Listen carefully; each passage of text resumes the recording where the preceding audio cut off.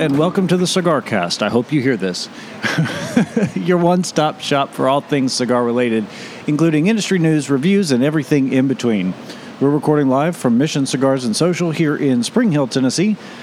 I'm one of your hosts, Trey Devin. I'm joined by a man who's one step away from getting a John Muir quote tattooed on his ass, Mr. Shane Reeves. So this is the second time we're starting the show, but I would really like to look smart and say, oh, yeah, I got Sequoia Forest named after. Exactly who, but I didn't know then who John Muir was, so I have to be honest with our listeners and let them know. All over the Smoky, and I don't even know if the original quote was meant for the Smokies or the Rockies or the Appalachians or what, but everywhere, all over Gatlinburg and East Tennessee, there's nothing but that quote, "The mountains are calling and I must go," which I love because I am so at home in the mountains. I love it out there. It is funny to me, though. I've known you're a fan of the outdoors by virtue of being a hunter and things, but I don't ever think of you going to the mountains for leisure. Like, that just surprises me that you would, because, and I say that having known you for a while, and now you're going twice in 1 year. It just surprises me a bit. Yeah, twice in 3 months. Yeah. Well, one, my hunting season got ruined, and that kind of takes everything out for me, but that's okay because one day I'll tell the story and tell how I'm going to redo how I actually hunt. Yeah. I do think that would be an interesting topic. Yeah, I'll tell everybody about it someday. When it's less painful? Yeah, when the wounds are a little more scabbed over, they're still a little fresh. Yeah. Right at this very moment to be doing it. But yes, I am headed to Gatlinburg tomorrow. Well, I am just tickled for you. And you know what? By the way, I got to pull the show over. So we ordered bear spray. And it came with bear spray and air horn. Now, say that you ordered bear spray and air horn. Would you give your wife the air horn or the bear spray in order to defend you from a bear? That's one of those questions that there's no right answer to. The odds of my wife taking into account wind direction, airflow, angle, my location, the odds of me getting hit with the bear spray are about 20 to 1. And blowing my horn while the bear's eating my ass because I'm rolling around on the ground covered in, I'm now being served Cajun style to this particular animal are slim. But I got a little bit of flack from the wife when I said, "Hey, honey, why don't you take the air horn?" And all, because, bear spray is a serious deal. When you get ready to spray it, one, you got to have a good idea of wind direction. Yeah. You don't want it blowing back on you. Two, you got to know where the other person is that's going to be there with it. You got to know where you're going to hit the bear, how you're going to make, I'd done all the work on this. Well, it's a lot like if you were carrying a sidearm. Right. You would have to, because it requires the same level of care into knowing what's behind your target, being able to acquire a target quickly.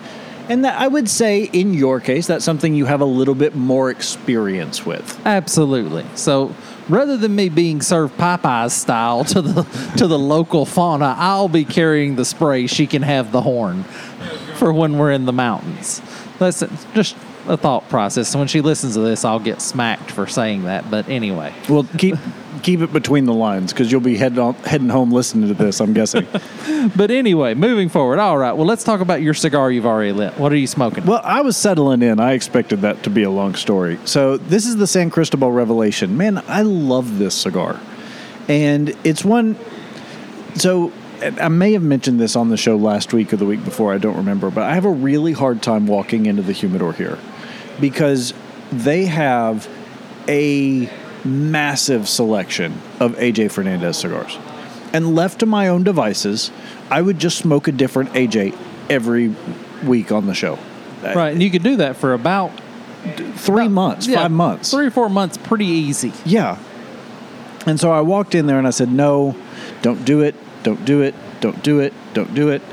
And there really wasn't a whole lot else that I really saw in there that I wanted. And I haven't had one of these in a while. It's a Ecuadorian Sumatra wrapper over Nicaraguan fillers. I'd put it in the medium full range, although closer to full than medium. I love that it's got just a whole lot of complexity, but it doesn't change much from stem to stern. You know, Derek was talking about that on the show last week about how, you know, he likes a pretty consistent flavor profile. And this does that, I think, very, very well.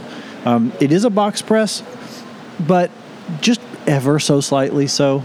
Right, it's not a super tight, super sharp box. I think if you took this out of the box and just left it open on the shelf to age for about 6 months, it would probably round out. Right, it'd probably round out with no problem whatsoever. So I'm going to smoke the Tatuaje Havana 6 Verocu. So this is the little brother to the Kahunu. Kahonu, thank you. 12 times a charm. But the long and short of this cigar is this is an Ecuadorian Habano wrapper over Nicaraguan binder and fillers. You give me Nicaraguan binder and fillers and you wrap that sucker up in an Ecuadorian wrapper and I'm always a fan. And the Kahonu is their best blend to begin with, in my opinion. Well, I'll tell you, the Tattoo 10 has been hitting me just right lately. I thought it was good. I didn't think it was nearly as good as you thought it was. Tattoo 10 really, really made my day. I'm a big fan of it. But let's go ahead and get into our first article because this is a big one for me. This was one of the high points of my day was finding out about this particular. Have you already cut your check? No, I have not. So this is the SOT Global Movement School of Cigar Sommelier and Tobacconist. Now, that's just a great title to have. Well, what, Maestro? Cigar Sommelier Tobacconist. Yeah, so, you know, I have been saying for a very long time that the cigar industry needs something like this. There's, you know, within the the wine community, the Master Sommelier is a title that holds a lot of weight, and it's been around for a while. And there are different levels of sommelier, and to actually achieve the level of Master Sommelier for wine requires years upon years of extensive training, experience, studying, testing. It's not something that's easily achieved. And I do believe that tobacco, in particular cigars, have that same level of complexity and nuance that you could devise a program of sort of mastering the art of tobaccology. Yeah. So here's the long and short of it. So the Certified Cigar Sommelier Tobacconist, CCST, it's $240 is the cost of the schooling, which to me seems amply reasonable. See, yes, it does seem reasonable, which is why it's awful. It should be, if it's going to mean something, like by using the word sommelier, they are comparing this to a wine sommelier. So if you want this to be taken seriously, it needs to come with some of the same sort of difficulty and prestige of that title, and I think it should be $2,400. Okay, well, I'm sure they would not mind if you wanted to send them a check for $2,400 in lieu of $240 to take their test. I'm sure they would happily accept the tip. The point I'm getting at is that while I love the idea of this, I don't think it's going to be taken seriously. Well, so the 3 courses are Cigar Fundamentals, Pairing School, and Retail School. That's the 3 different courses in this. Now, it said the final exams, 50 multiple choice questions, and requires 90% to pass. 90% is a high bar. It is. Does that not assuage a little bit of your fears? Not even a little bit. Because, have you ever... Oh, great. I'm talking about a movie I like. Have you ever seen... This is dangerous waters for me. Somebody wake me. Yeah. There's a movie on Netflix, I think, called SOMM, S-O-M-M. Have you seen it? No. It's a documentary about these 4 individuals who've been working in the wine industry for over a decade each, and studying for their master som. And it's grueling,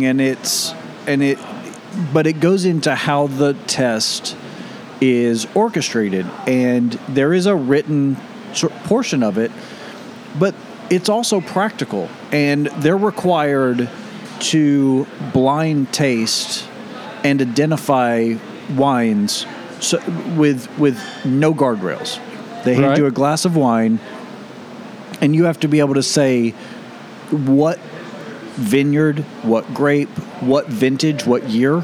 You have to fully identify what bottle of wine that came out of with nothing but your eyes, nose, and mouth. I think, for me, if I'm going to call somebody a master tobacconist, sommelier, maestro, whatever the title is, I can't remember.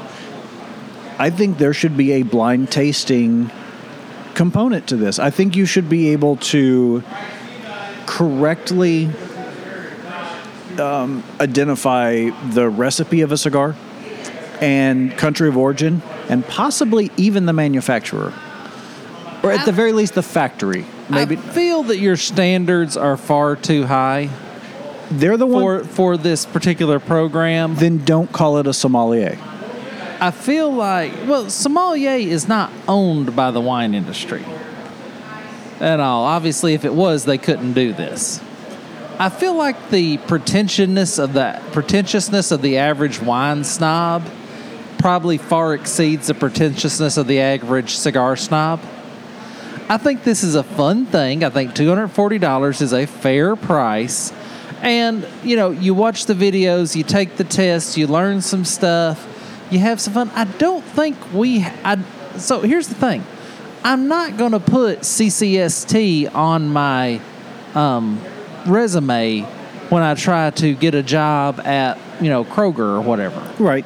I'm not going to do that. I think this can be just simple and fun and just something cool. The idea of having, a journeyman tobacconist and a master tobacconist, and think like, yes, could there be levels to this that are varying degrees of pretentiousness? Certainly. Sommelier, the very definition, is a wine steward. So the fact that they use this term. And who's that from? The dictionary. Webster's? Do you want me? This is from Oxford. Okay, the Oxford English. Okay. Yeah. I'll check that out a little bit later. So my point is they're obviously trying to play on the prestige of that designation, and I think you have to go like for like. Because there are going to be, if there were such a thing as a tobacco, equivalent to a master sommelier, right? Then that would be something you'd want to put on a resume, and maybe, going towards being a master blender or, an inventory specialist at one of those super elite, exclusive clubs. I think there's,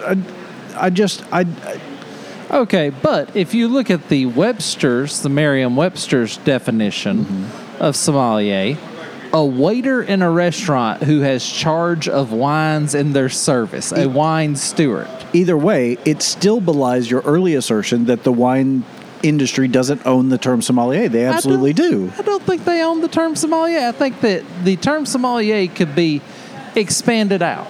Well, we don't have to so rigidly adhere to the most rigorous definitions for it to still have value to the common man. The occupation of sommelier can exist anywhere from the guy who curates the wine list in the restaurant all the way up to the master somm. And but as a credential, it means something. And that's why I say if you're going to call it a certificate program like this one, it has to mean something, in my opinion. Knock yourselves out if you want to do it. But I would like to see it be as rigorous and have the kind of weight that an actual wine sommelier does. But answer me this. So if you went to a cigar shop and every employee in that shop had gone through this program, would you not feel better about the cigar shop? No. Oh, I absolutely would. Because they don't really, you talked about the curriculum yourself, and it talks about pairing cigars with food, and I'm assuming probably cognac, rum, bourbon, that sort of thing. Okay, that's fine. But the rest of this is, cigar anatomy. I would expect anyone working in a cigar shop to know that. What is a calabra? I would expect everybody working in a cigar shop to know that. Well, none of the curriculum really demonstrates an advanced fundamental knowledge of being able to put the right cigar in my hand. Because what a sommelier does in a restaurant is put the right wine in your hand for the meal you're about to have. So if this just said certified cigar tobacconist, you would be fine with it? I would be absolutely fine with it. So I'd probably take the course. Your argument revolves around the use of the word sommelier. Yeah, more or less. Interesting. That's an interesting hill to plant your flag on. I'm very interested to see that. That term has explicit meaning and pedigree behind it. Anything that knocks wine snobs down a notch or two is fine by me. I'm fine with dragging wine snobs through the mud. That really does not bother me, because there's nothing worse than that guy that tells you what you should taste when you have this wine, or what the soil brings to it. There's nothing worse than that guy. But the thing is, you can be knowledgeable without being pretentious. I think you and I are a very good example of that. I would put our cigar knowledge for two guys who are not intrinsically connected to the industry. I'd put us up against anybody. So, I'm sorry. But I feel like we do a really good job of not doing it in a pretentious way. So, I think you can have advanced knowledge, and I think you can demonstrate and create a program that creates a credential for people that have demonstrated advanced cigar knowledge without necessarily having to be pretentious. Now, here's my question. So this CCST that you can put out there, is that registered somewhere officially, or is that just pulled out of the air? How does that work? So that's the other... Because realtors will have CRA and MBA and MBA bro, and realtors will have 2,000 of these little 3-letter abbreviations on their card behind it just to look important. Right. So most of that stuff's just made up, ain't it? Well, so that is kind of my other complaint with this, is that it's not accredited. There's no, I can put PhD behind my name if I want to. There's no one stopping me.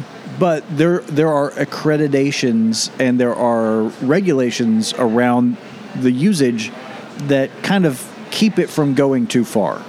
Does that make sense? Yes, I do agree that it's a little bit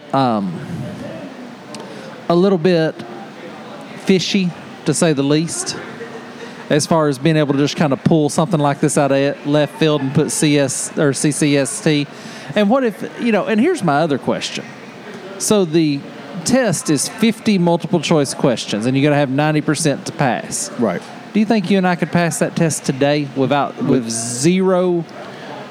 Which, yes, I do. Which brings me to the whole idea of wine snobs and pretentiousness. I'm guessing based on the, just on the little blurb we have here, that basically if you're the kind of guy who's telling people that you've got the CCST designation, you're probably the tobacco equivalent, the cigar equivalent of that wine snob. It'd be like, show me anybody who calls themselves an aficionado and I'll show you a douchebag. There's an air of that to it. I'm really thinking I'm going to do this just so that I can talk more effectively about it. Because so if you click on the little link, it'll show you some of the sample videos. And I watched the sample video on the Cigar Fundamentals, and it had a lot of good stuff in it. I cannot complain about the quality of their video. I really liked kind of what it had in it. So I think it'd be interesting. I think it'll be worth the $240, just if for no other reason than at the end of it to say, yes, Trey, I agree with you. This means nothing. Or at the end of it to say, no, I really got a lot out of this. I think I really got my $240 worth out of this program. And all, because at the end of the day, that's what it's about. Now, that does mean that, I'm due to get new business cards print up anyway. It might say CCST on my new business card just for the hell of it. I mean, I would not begrudge you for doing it. If you had it, go for it. I guess, to boil it down, and we've spent way too much time on this, but I think to boil it down, my biggest complaint is I would like to see some type of regulated professional designation within the industry that could set people with extensive knowledge apart from the rest of us. And I was hoping that that's what this would be, and I just don't feel like it is. Well, it's a start, and it's accessible. And all at $2,400, nobody's doing it. At $2,400, and at the final exam, you're going to sit down and they're going to hand you a cigar, and you're going to have to tell the origin and the factory and all that of the tobacco. It's just not realistic. See, that I would do, because that's a challenge, and that would put you in the top 0.1% of cigar smokers in terms of your knowledge and your experience, and it would mean something.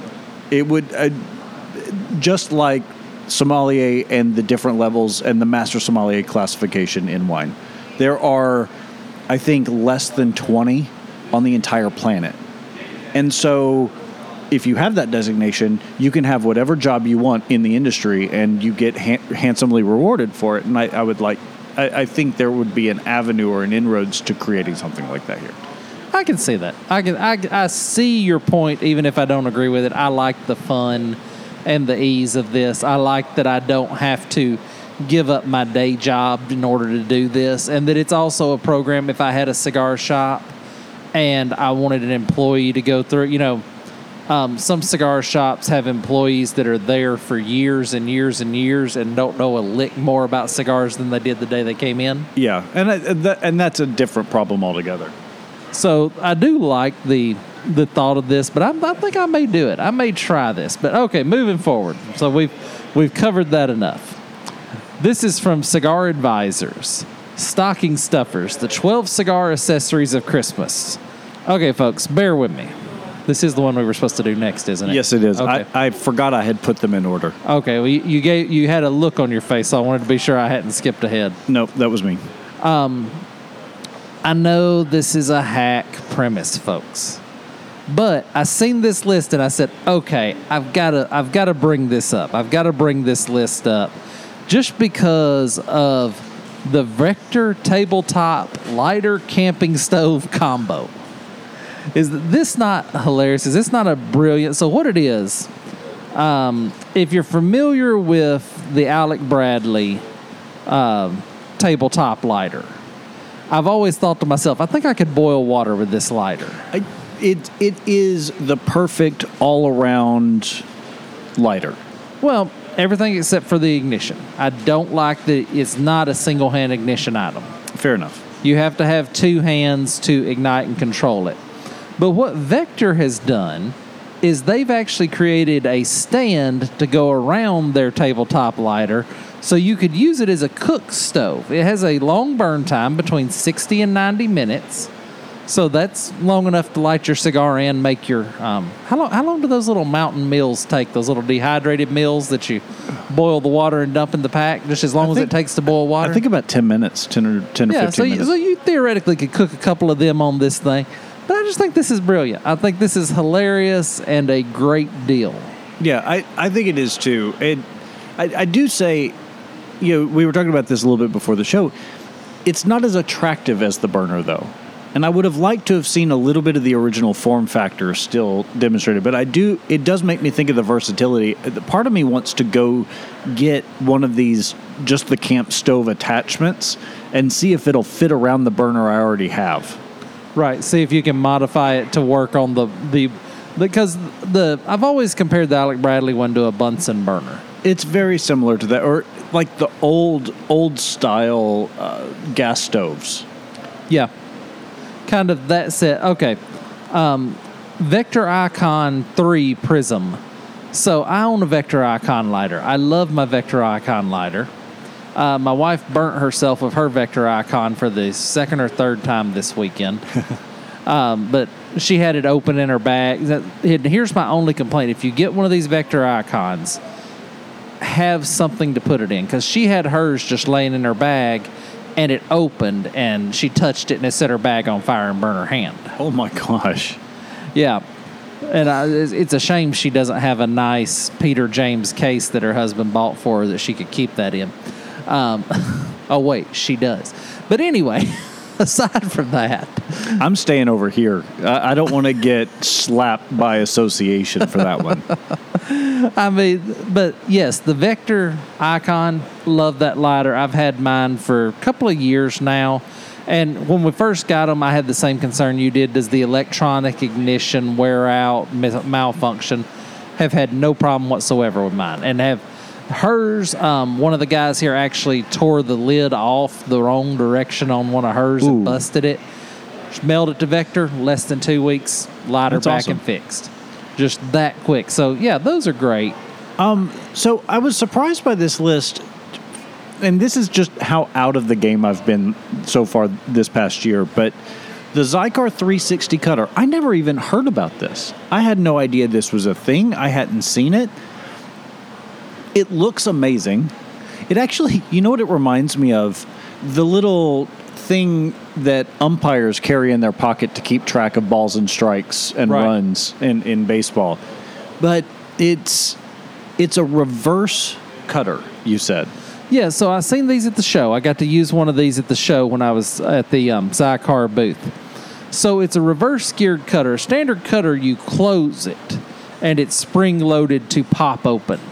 This one is spring-loaded to close, and you see the finger holds on the top. That's where you roll it to open it. Put your cigar in it, let that go, and that applies pressure to it. And then you can push it on to cut it. I think I need one of these. The problem is the size of them. I'm waiting for the next generation because right now they're gigantic. Well, so I'm looking at this because it does have a hole at the bottom of the taper that it says is like a finger or a carabiner hole stabilizer. And I'm thinking this on a carabiner on your golf bag is what I'm thinking. Yeah, it wouldn't be bad. If you played enough golf and smoked enough cigars while doing it that you needed a cutter designated for that, be worth it. See, I always kept a dedicated golf cigar cutter in my golf bag. If I played more golf, I keep one in there, but it's just a little cheap one in case of emergencies. But if I played more golf, then I needed that. But this, right now, in this iteration, it's too big. I mean, it's bigger than my Red Horse Knife Works cutter. Ooh, it's also $136. Yeah, which ain't terrible. I mean, I don't mind paying $150 for a quality cutter. No, I don't either, and especially because it's Zycar, you know, if it ever gets dull, you send it back, they sharpen it or replace it, so that's nice. But for it to be not quite as ergonomic as you would like, I can see how that might be a little high on the price point. But now, I will tell you, Zycar has improved their punch. Have they? The punch now has a spike just barely out further than the punch part.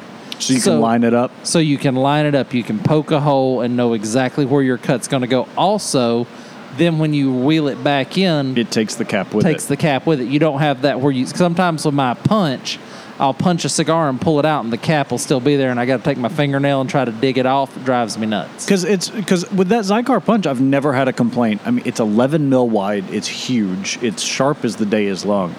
So I guess you can improve upon a perfect design.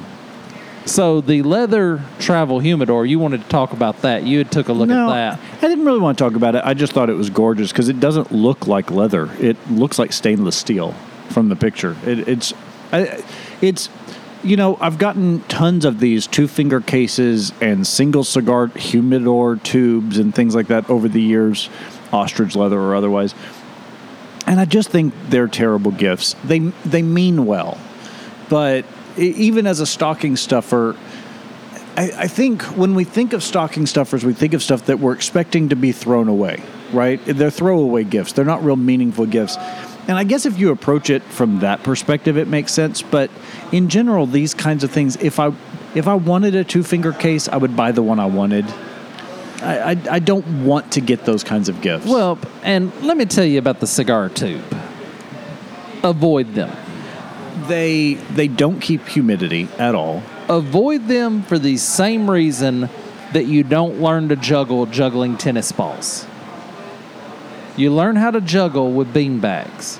Because the success rate of people that learn how to juggle with bean bags and don't spend all night chasing the ball they drop is so much higher than the people that try to learn via tennis ball. Now, I know you probably learned with chainsaws or flaming warthogs or something like that. I actually learned to juggle with baseballs. Baseballs. So you spent a lot of time... in the dugout.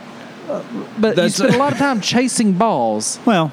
that you wouldn't have had to had you been utilizing bean bags. Had you just took 3 little bean bags, how much quicker would you have learned to juggle? You know, I learned in about the course of maybe 2 games, because what caused me to learn to juggle, and you'll appreciate this, is that I played second base when I played Little League Baseball, and going up into like the teen leagues. Well, just so happened my coach's son also played second base, so guess where I ended up spending most of the games? So you were riding the pine. I was riding the pine. And with nothing else to do, I just started trying to figure out how to juggle. And over the course of, about a game and a half, I figured it out.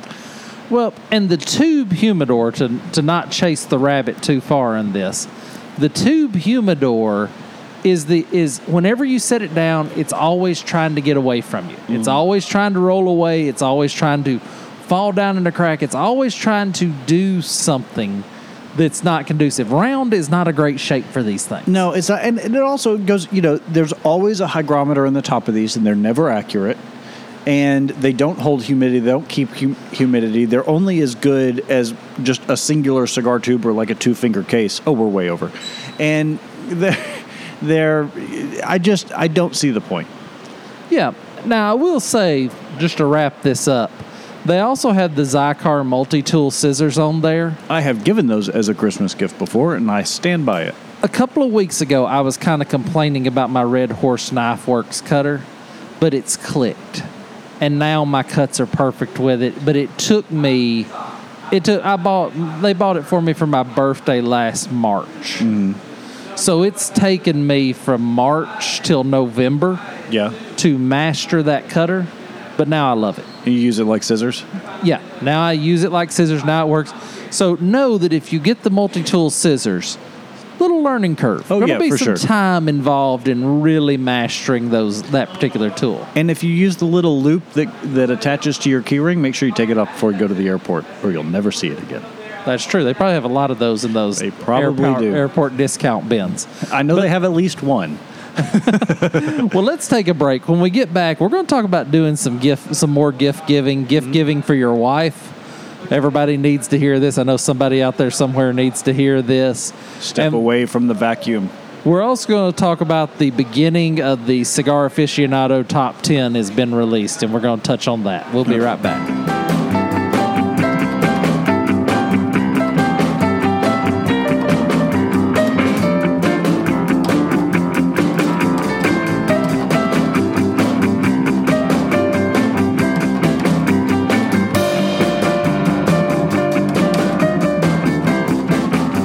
Welcome back to the Cigar Coast. The CigarCast. This is one of your hosts, Shane Reeves, sitting across from the man affectionately known as the Platypus Whisperer, Mr. Trey Deadman.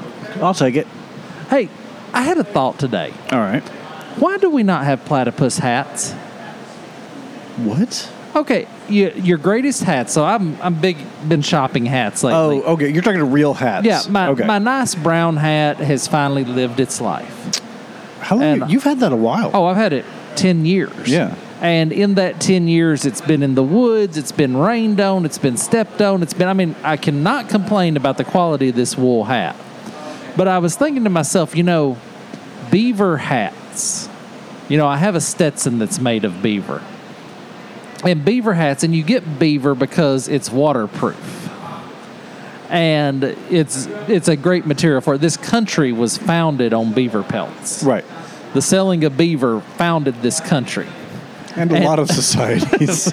Still goes on to this day. The oldest profession, I believe they call right. that. But a platypus has got to have those same qualities. Aren't platypi of the beaver family? I'm pretty sure they are. Well, I would imagine their hide is similar, but they're far less prolific than beavers are.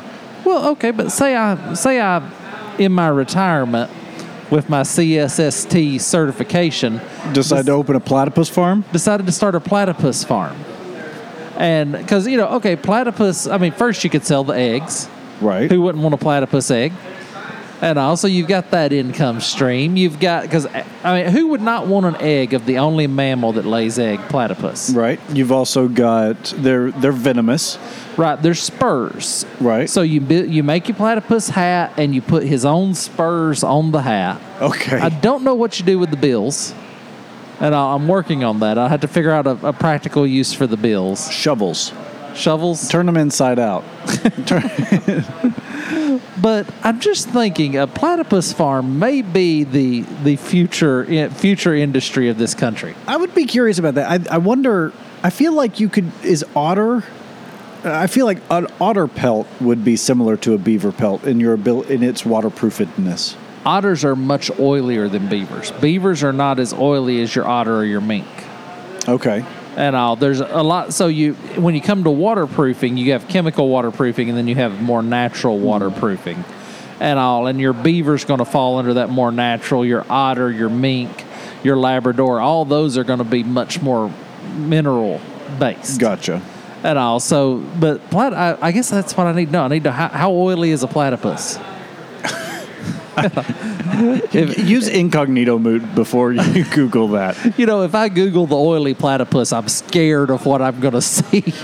Scared of what my Google is going to return to me. But anyway, so I called you a platypus whisperer just so I could bring up my ideal about platypus hats. I was sitting here this morning. I was talking to Mark about that. I said, I wonder, have you ever heard of a platypus hat?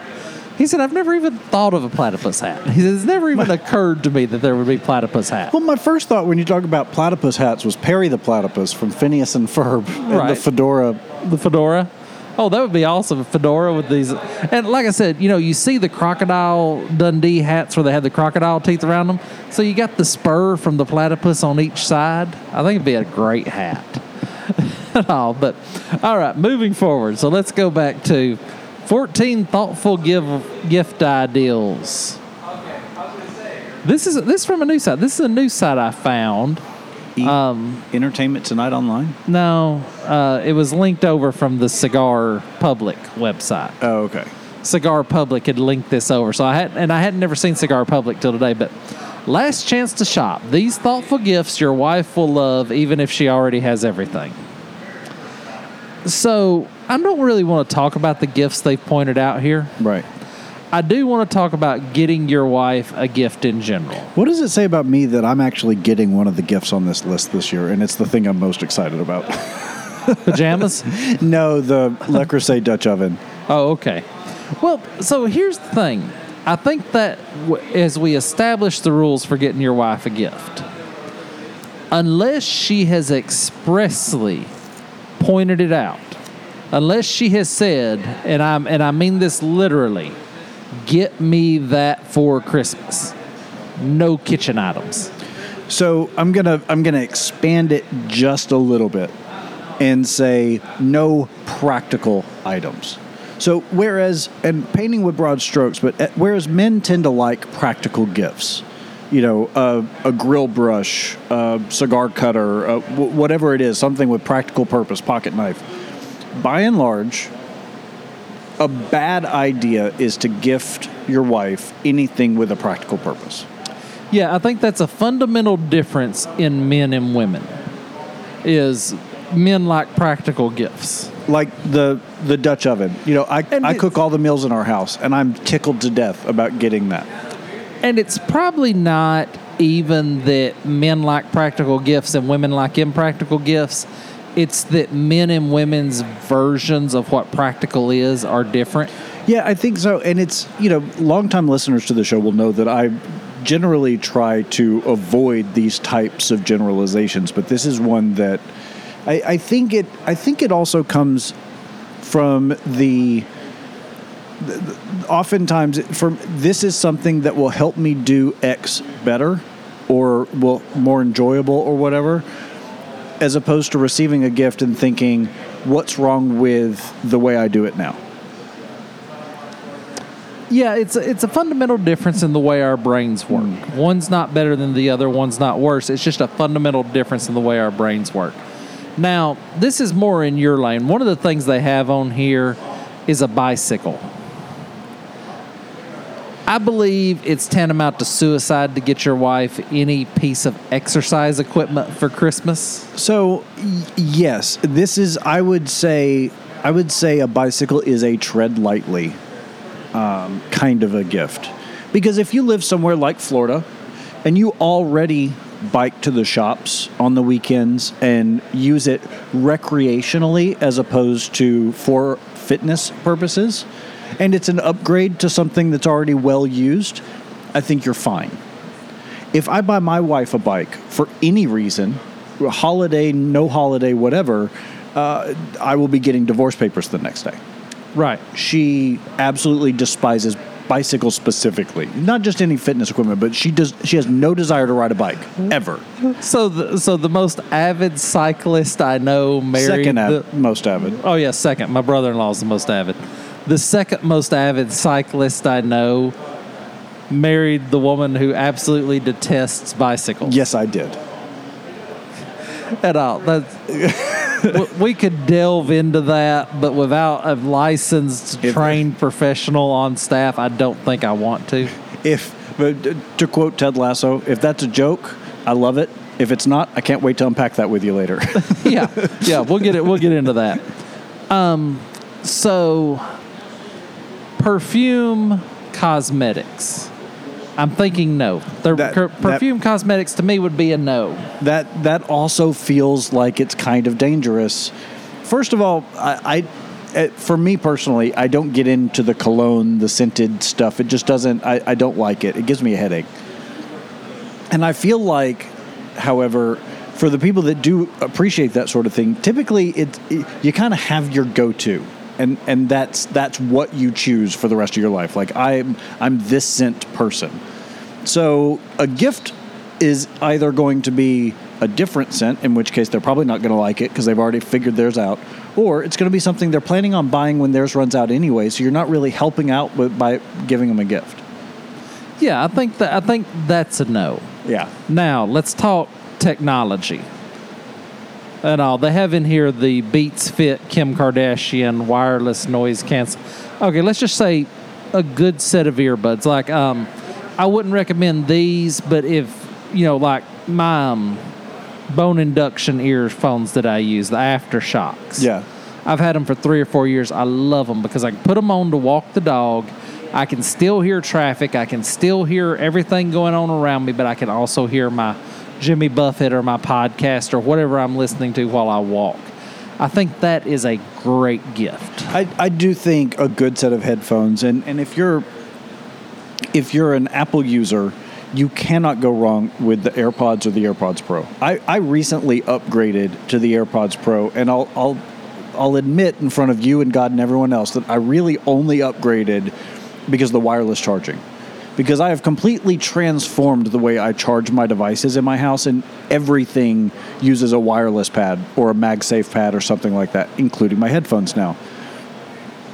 But the sound quality out of those AirPods Pro is incredible. And for someone who can't hear, like it's masterful, and the noise cancellation is second to none. Second to none. The pair I have are the AirPods Pro. I love them. When we were flying back from Vegas, I put them in to watch my movie. I didn't have any of the background airplane noise. Have you noticed if you turn your head, the balance of the audio shifts directionally? I haven't noticed that, but I have no doubt. Next time you're watching something, turn your head all the way to the left and all the way to the right, and you'll hear the balance of the audio shift as if it's coming from your screen. It's wild. So, also good gift. Okay, so you'll have to tell me your opinion on this if your wife would go for this. Do you know what the big jacket they put on NFL players during winter games? Where they go back to the sideline and they put this big hooded jacket? Yeah. It's actually called a sideline cape. Okay. You can buy a sideline cape on Amazon for $99. I bought one. All right. Love it. I bought it because it's perfect for if I've already got my coveralls on, or I want to wear lighter gear to the deer stand and then throw this over me once I get there. Glenda likes it because it's gigantic and it totally enwraps her up, covers her up. I think that's a sleeper. That's one fellas could get for their wives that I think they'd really enjoy. I'll go. I think that's a great option. And I didn't know you could pick those up, and I'm not surprised you can. But one of the things that I had intended to get my wife last year, and it didn't. Anyway, you can buy a wearable sleeping bag. It's the same basic principle. If you have kids who are in sports that transition between seasons, like soccer, if spring soccer starts when it's still cold and fall soccer ends when it's already gotten bitter cold, football's the same way.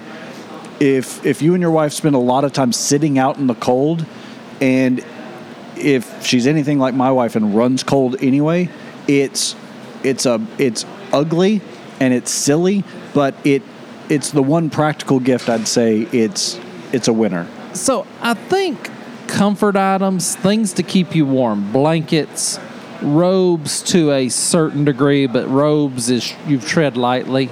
Yeah. But anything that a comfort item. Robes are a lot like underwear.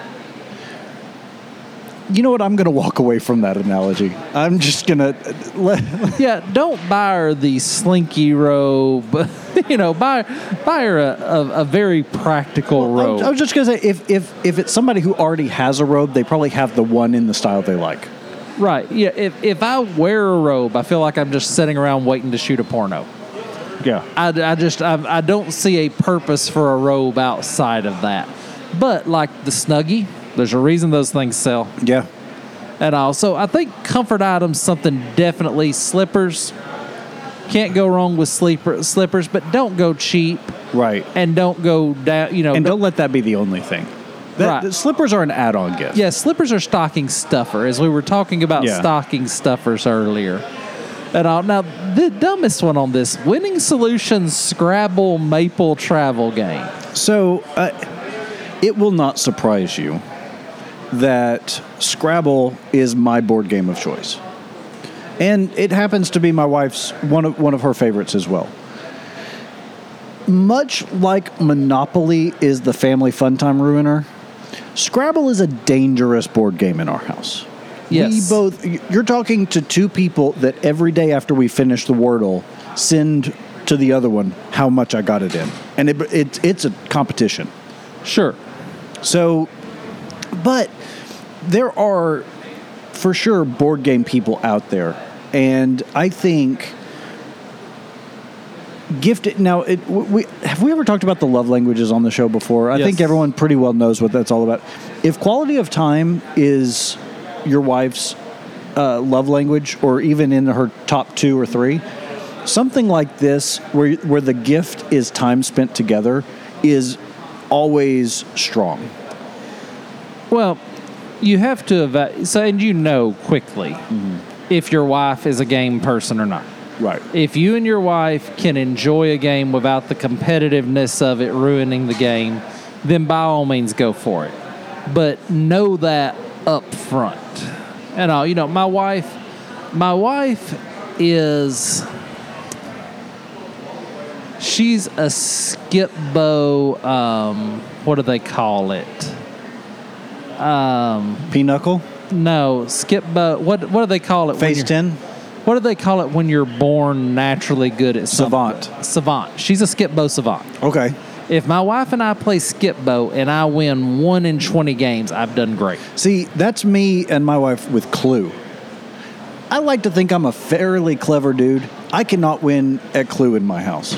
Yeah, it's my just 14-year-old daughter kicks my ass at Clue. I don't know what it is. Maybe you're not as good at Clue as you think you are. I know I'm not very good at Clue. But, so board games, stuff like that, stuff for time spent, yeah, that's good, but be careful, and that's tricky. And, to wrap it up, comfort items are great. Nothing too practical. Don't get too geeky with the technology. Yeah. Don't get her the remote control. Nothing that you have to teach her how to use. Right. Don't get the remote control that controls the TV, the coffee pot, the microwave, will start her car, and place an order at Kroger. That's a Valentine's gift. No. That's Valentine's Day, obviously. And so just kind of keep it on the up and up. I think your wife will appreciate that. But moving forward, so from Yahoo Life and Rob Report, a bespoke and bejeweled tabletop cigar lighter. So I seen these lighters at the show, and these were like the $1 million, $3,000, $80,000, $100,000. Pick the number. Right. To me, any lighter over $200. We have had no shortage of articles and topics on this show in the past few years talking about just this kind of thing. Limited, super limited, bejeweled, bedazzled, exclusive, elaborate, poncy lighters that cost way too much money. I've had enough. Here's the deal, fellers. If you can't get a lighter that will put flame to tobacco for less than $150 that you like using, reevaluate. Yeah, I mean, how much... This kind of goes back to me to the wine snobbery topic from the first half of the show, which is just... I don't... Now, everyone has their own unique taste. You know, some people like gold-encrusted, bejeweled toilet seats. You know, whatever it is. So people have a certain style. If this fits your aesthetic and the way you like your things to look, and you have the money and you can afford it, that's fine. That's great. But I think it too easily becomes a... look at this thing that I paid way too much stupid amount of money for and ask me about it and be jealous. Well, it's kind of like, you know, my Black Horse Knife Works cutter. I'll get it out and cut a cigar for somebody, and somebody will see it and say, "Oh, wow, that's really nice." I said, "Well, thank you." It's, you know, and I tell them it's titanium body, it's German Bowler steel, it's well made, magnetic clasps. It's a great, great cutter. No, don't you remember? That's not a magnetic clasp. That's pressure fit. I think it's magnetic. It feels magnetic. He told us when we had him on the show that that's not magnetic. Well, anyway. But inevitably, somebody will ask, "Oh, what's one of those cost?" And I'm really embarrassed to say. I really don't want to say what one of them costs. Well, that's why I say, well, it was a gift. Mm-hmm. I wouldn't pay this for it, but they retail for, what is it, $275, $250? Closer to $4. Oh, jeez. You know, my case, my Peter James case that my cigar accessories stay in. People all the time see it. "Oh, wow, that's really nice." And I say, "Yeah, it's, you know, I really have enjoyed it. I've had that one now for 3 years. It still looks brand spanking new. It's well cared for, but it's held up well. There's never a string comes loose on this case. This thing is built like a Sherman tank." Well, and also because it's so well built, like I knowing how much they cost, they're not cheap.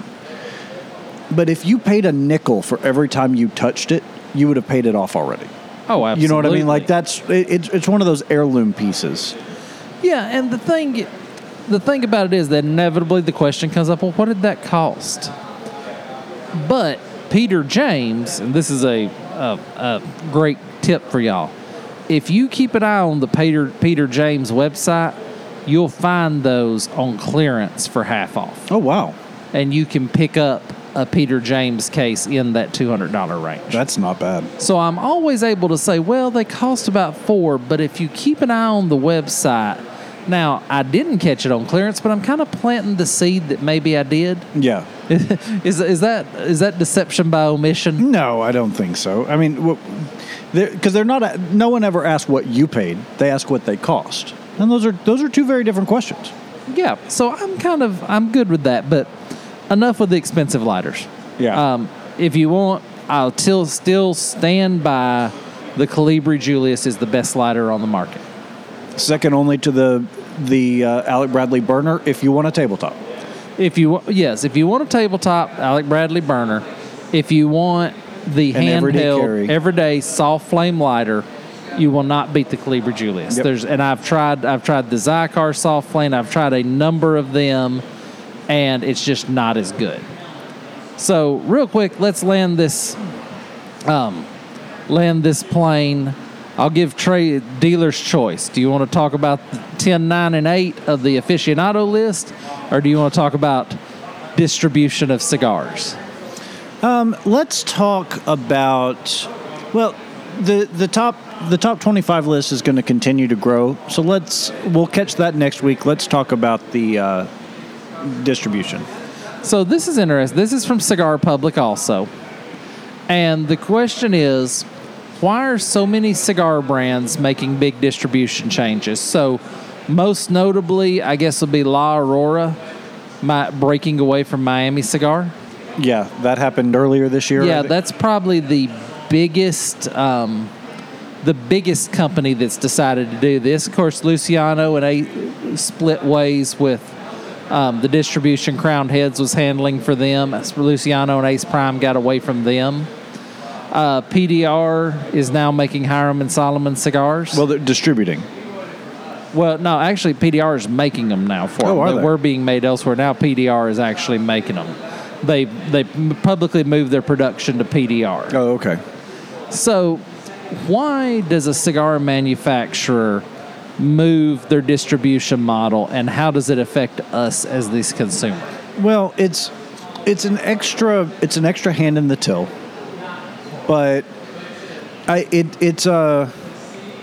there are a number of reasons why people can do it. You know, for a good example is I work in contact centers, call centers.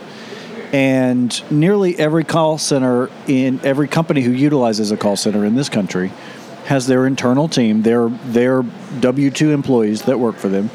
And then almost everyone will have at least one BPO or sort of third party that they contract to work the leads as if they work for this company, but they pay them usually less than they pay their in-house. They don't have to pay benefits. That comes through the other company if they get them.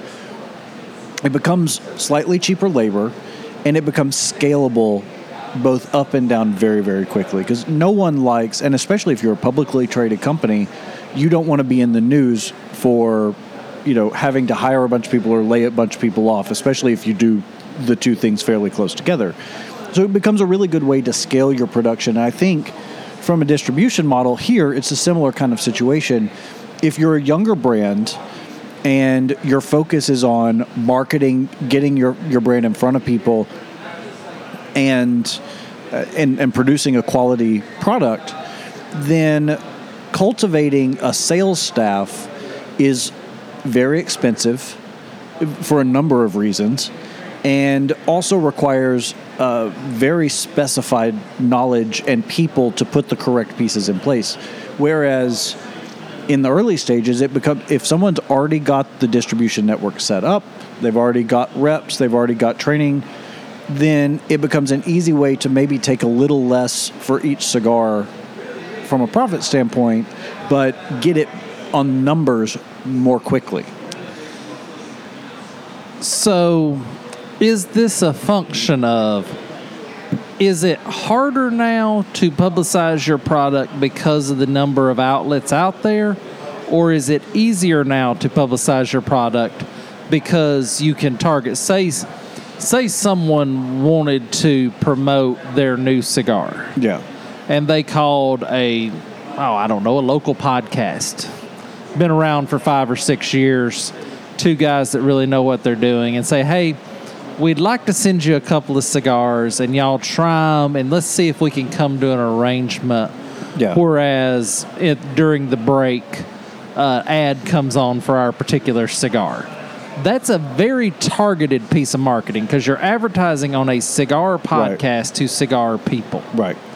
And so is it easier now or harder now to launch a company like that? Well, when you say now, are you talking about within the last 10 years? Or because, one of the things that's difficult for a new brand to get their name out is all of the restrictions around advertising for tobacco-related products in this country. And in weird ways, like even cigar shops don't have all of the opportunity or avenue to promote their business because of the fact that they're tobacco-related. And so I do think in some ways it's more difficult. Yes, social media has made it easier, but those things cost a lot of money. The more targeted you get, and cigars being such a niche platform anyway, the more targeted you get, the more you have to cost, the more each impression, they call it, costs. And I think because this is a relationship business, I do think you speed up the process by using an existing rep network with good reputations with the people that are going to be placing orders. Yeah, I think it speeds up the process. But, you look in the case of Luciano and Ace Prime and Crowned Heads. They had the distribution, and then that kind of all went south fast. And I've never heard the whole story. Somebody's told me they have the whole story, and I haven't got to message him back yet and find out. But when it goes south like that, does it damage the brand? I think it's really contingent upon how public that fiasco is. And, but you can have issues with your in-house team. There was a cigar company not too long ago. I don't remember who it was, but essentially, like half of their sales staff walked out because they were changing comp plans and doing all of this stuff and making it so that people didn't want to work for them anymore. So, whether you manage it through a distributor or in-house, there are plenty of potential pitfalls and quagmires that have to be navigated. And I don't think you avoid those by going in-house. I think you just kind of change the nature of it. So, back to my question. Easier now or harder now to do it on your own? I think harder now to do it on your own. You think the amount of information out there is so massive, it's harder to get ears on the product? Yeah, I do. Especially if you're going to come out with a brand new cigar brand and you decide from the very beginning we're going to distribute in-house.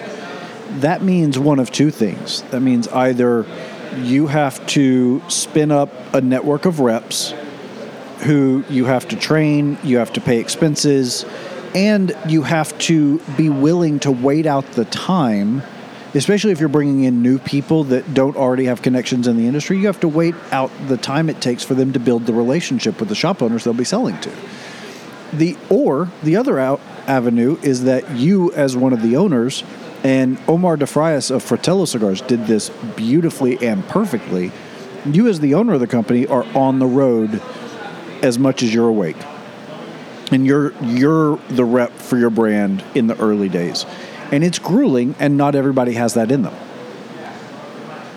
Yeah, I think that's, not everybody can be Padron. Mm-hmm. Padron does not need reps. They never have. But not everybody can be Padron. Right. Okay, so as we wrap this up, as we come to the end of the show, this week they'll be announcing, it's actually December 15th, that the number one cigar of the year comes out. Make your prediction. I wasn't prepared for that. I think, I do think the EP Carrillo probably is going to end up close to the top of the list, like we talked about a couple weeks ago. The Allegiance, which is the third in the series, you have the Encore, the Pledge, and the Allegiance. The EP Carrillo Allegiance, I think, definitely makes top 5, possibly top 3.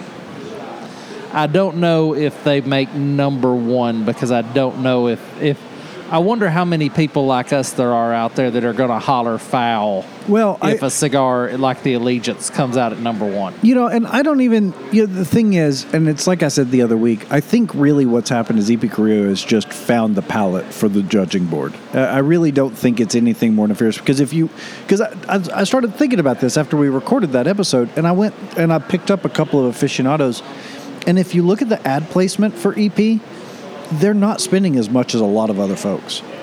Well, and I will say, don't get me wrong, the Encore was an excellent cigar, and I do believe there is a realm where it deserves number 1. Yeah, but only if you eliminate Padron. Well, I also haven't really followed their ratings this year because according to them, the way they do it is they look back at all the cigars they rated this year. Doesn't necessarily have to be a cigar that came out this year.